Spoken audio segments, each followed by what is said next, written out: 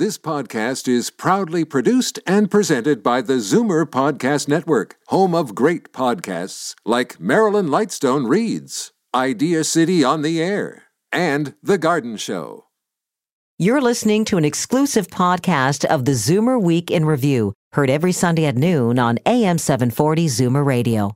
You're listening to the Zoomer Week in Review, brought to you by Chartwell Seniors Housing, making people's lives better.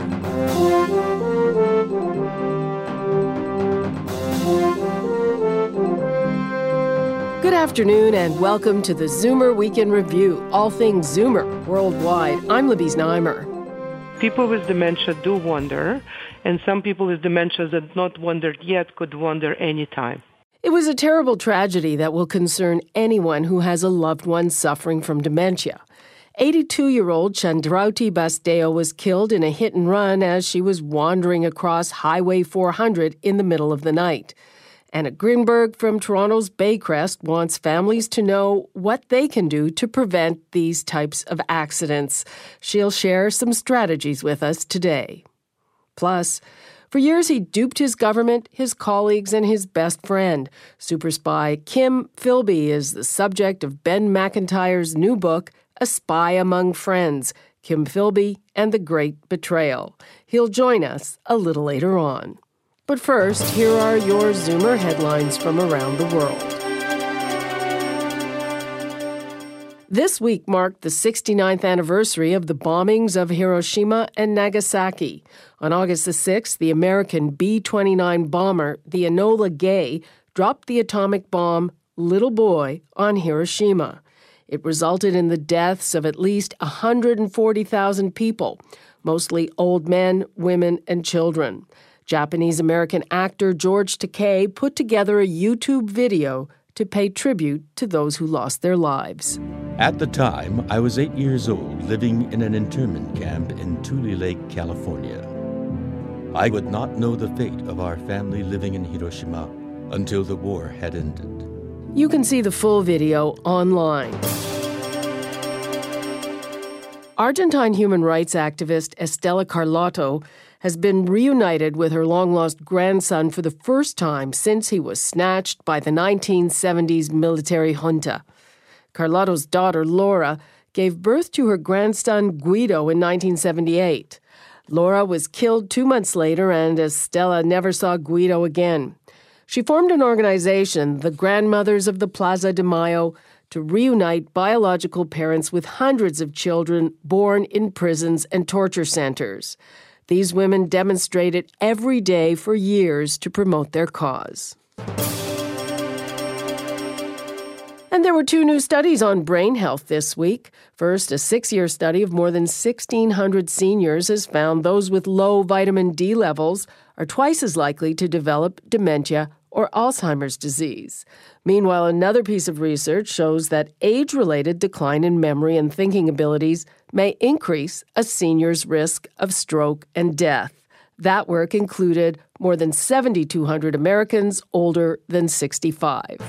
I'm Libby Znaimer, and those are your Zoomer headlines from around the world. We just need some peace. We just want to know that when she was there, someone should have been with her. What happened, I think if he or she, if they were to bring themselves forward, we would feel a little bit more at ease and at peace. That was the Basdeo family's heartbreaking plea after 82-year-old Chandrowtie was killed in a hit-and-run accident this week. The family matriarch had Alzheimer's and dementia and had wandered onto Highway 400 in the middle of the night. She'd wandered before, but never when it was dark. 200,000 people live with Alzheimer's here in Ontario, and for their friends and family, the question is, what can be done to prevent tragedies like this? I reached nurse clinician Anna Grinburg, who works with Alzheimer's and dementia patients and their families at Toronto's Baycrest. People with dementia do wonder, and some people with dementia that not wondered yet could wonder anytime. Is there any way of knowing that your loved one with dementia may wander away even if they haven't in the past? So as there are no heads up, because dementia is a progressive disease, people will misjudge any time. And we never know what stage of disease they currently are. However, if somebody wandered once, their chances to wander again much higher. Okay, but not everyone with dementia will wander. Not everyone with dementia will wander, but the risk is there. So if they 20 years ago went to work every day, they could get up at 3 a.m. because they have no understanding of time concept and judgment and just starting getting ready to work. So if you're going to start telling them that this is not the right time, that they're not working anymore, these people cannot reason. You're saying that one sign you should be paying attention to see if the person looks like they're getting ready to leave. You need to monitor a person with dementia, and you need to know their whereabouts because their memory is affected and they're losing recent memory. So their reality is not necessarily our reality. To start orienting them and argue or negotiate is not going to be helpful. So somebody is at the door trying to leave and you tell them, don't leave now, it's 3 a.m., you're not working anymore, it's going to bring to more arguments. We're not lying to people because it's very easy to lose the trust with a person, and they also don't want to feel that you disrespect and treat them as a child because they're adults, they're different people.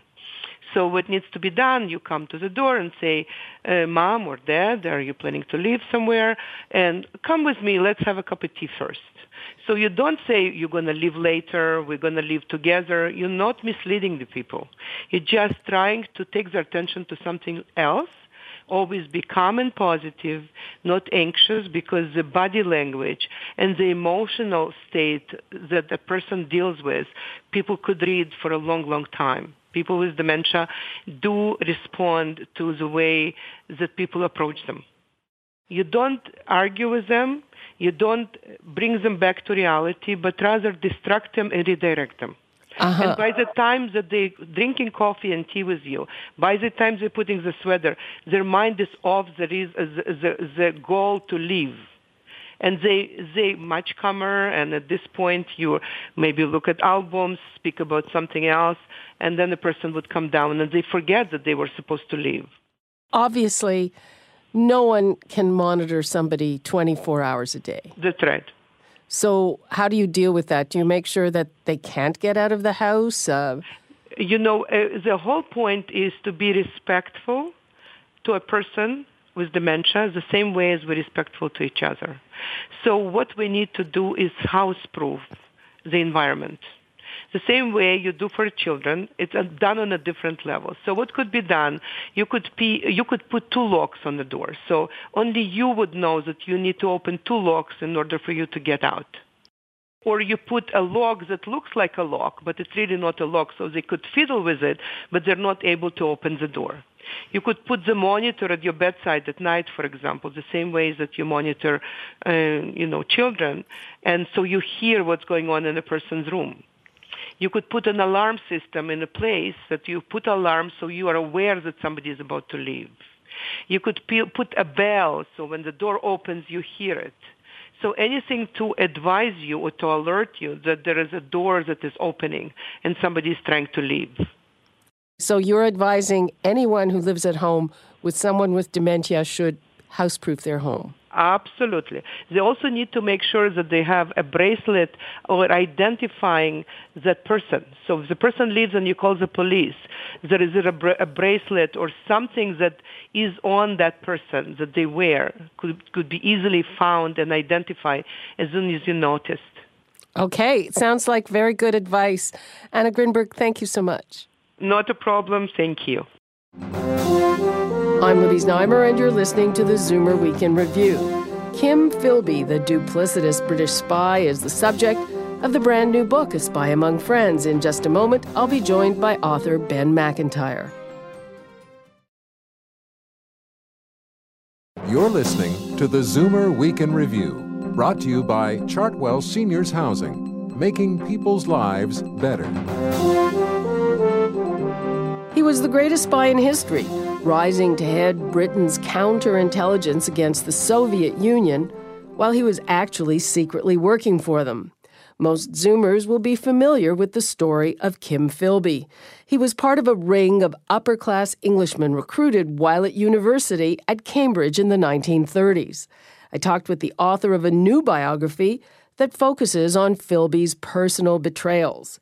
Ben MacIntyres also based A Spy Among Friends on recently released documents. Although Kim Philby is a well-known name to many people, the real story is widely unknown, actually. And the last sort of serious biography of Philby is now 20 years old. And in the intervening time, a huge amount of new material has been released, both official and unofficial. And on top of which, a lot of people who would have found this subject very difficult to talk about 20 years ago have now opened up about the real facts of what happened. So one reason is really that there's just a great deal more of the story around. And the second reason that I wanted to write this was that the Kim Philby story has always been told really as an ideological story. But I wanted to do something slightly different with it, if I could, which was to try and tell it more really as a story of personality and character and loyalty and betrayal and ultimately friendship, because I think that really is the hinge on which the Philby story turns, and it's never really been written in that way before, I think.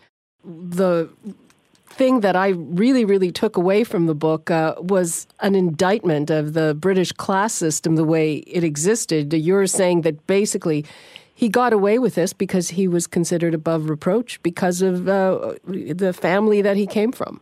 That's exactly right. I mean, Philby was invisible, really, within MI6, the British intelligence service, because to all outward appearances, he was perfect. I mean, he spoke with the right accent, he'd been to the right schools, he wore the right old-school tie, he belonged to the right clubs, and to understand just how sort of invulnerable that made him, one has to really appreciate the kind of bond that existed between men of a certain class who had fought the war together. And I think that is partly what made Philby completely invisible to his colleagues and contemporaries, was that they just simply could not believe that someone like Philby could actually be playing for the other side.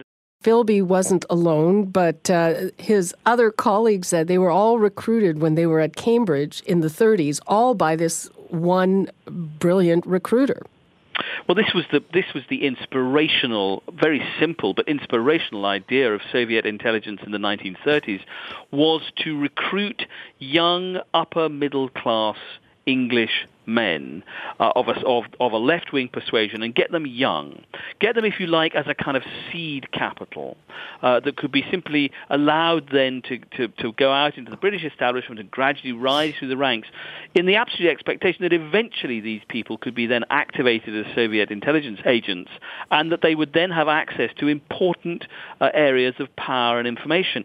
And that's really, it sounds like a very simple idea now, but it's what's now called in intelligence jargon, it's called recruiting upstream. The Cambridge Five were all highly intelligent, highly qualified left-wing individuals, many of whom had rather brilliantly covered their tracks in terms of their communist leanings, including Kim Philby. Right, he had a right-wing kind of interlude. Well, he did. I mean, but that was under instructions from his Soviet controller who said to him, look, Kim, you have to expunge completely your left-wing past and you have to become a right-winger so that it'll cover up really where your real allegiances lie. And what now looks in retrospect like an incredibly obvious conversion to the other side. But that was all part of the plan. That was all part of the cover. You document the damage that he was able to do. He alerted the Soviets to anti-Nazi Germans who were likely to become anti-communists after the war, and they were executed.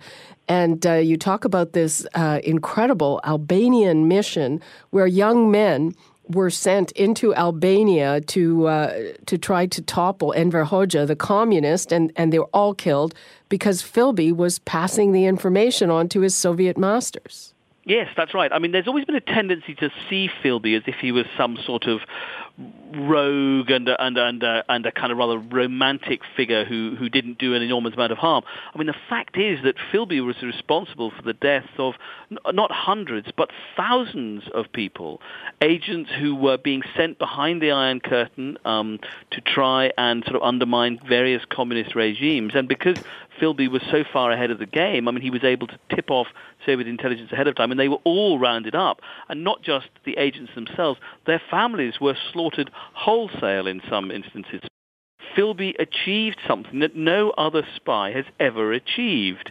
He managed not just to penetrate Anglo-American intelligence, he managed to get himself into a very senior position within British intelligence, with liaison with the Americans, which meant that he not only could warn the Soviets of what was happening, he could also warn the Soviets of what the British and Americans were planning to do. And so it allowed the Soviets to get completely prepared before it ever happened. Now, no one's ever done that before. And indeed, as one CIA agent said after Philby was exposed, we would have been better off doing nothing. Now let's turn to the personal that you deal with so much. So he basically betrayed his very best friends.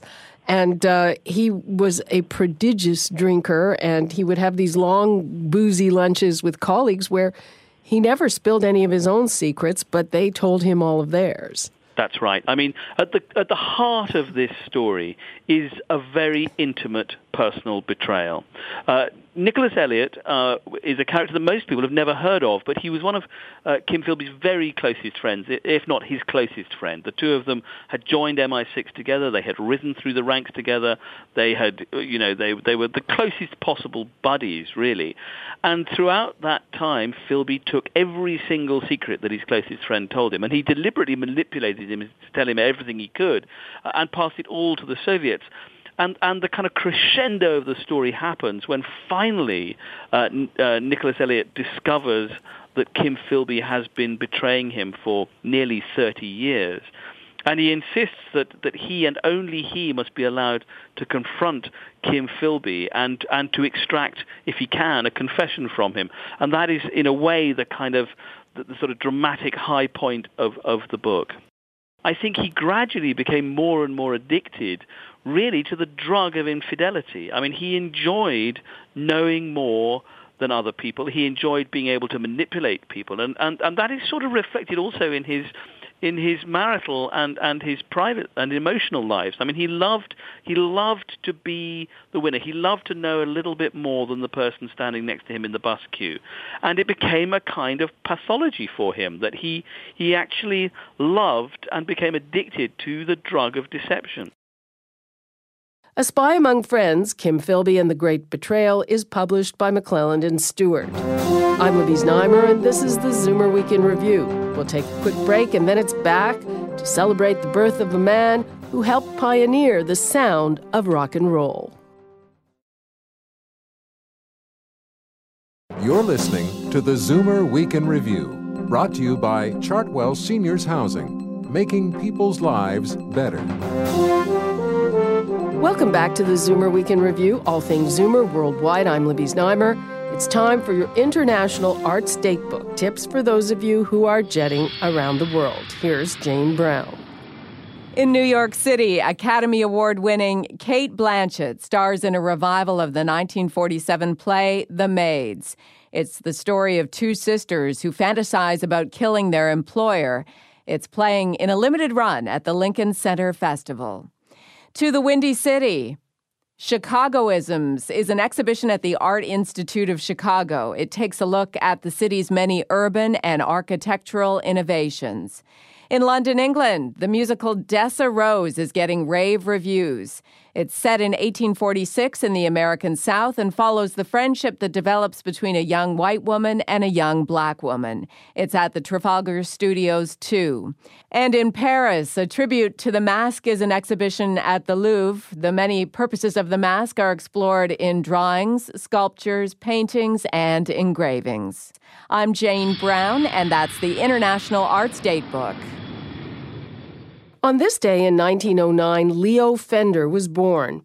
He had a bigger impact on the sound of the Zoomer generation than just about any musical artist, and that's because of his famous invention, the Stratocaster guitar.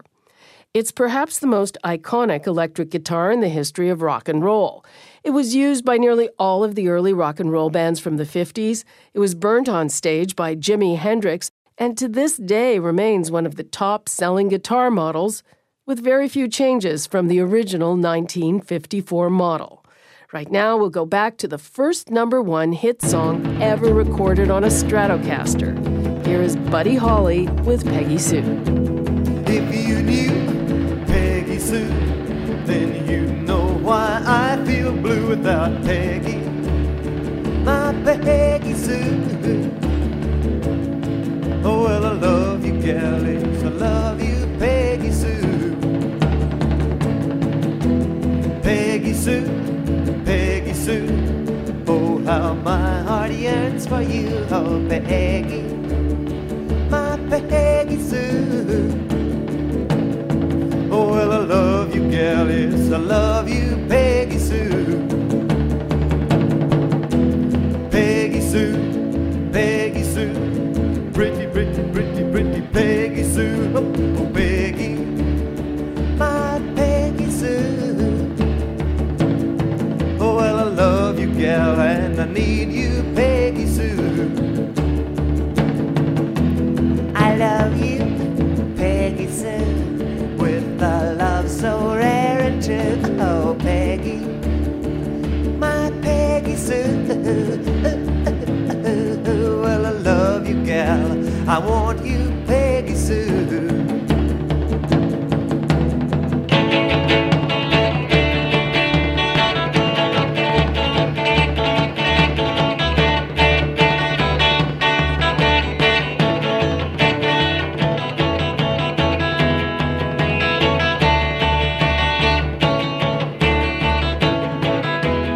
Peggy Sue, Peggy Sue, pretty, pretty, pretty, pretty Peggy Sue. Oh, Peggy, my Peggy Sue.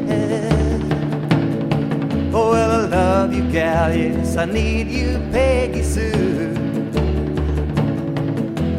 I love you, Peggy Sue, with a love so rare and true. Oh, Peggy, my Peggy Sue.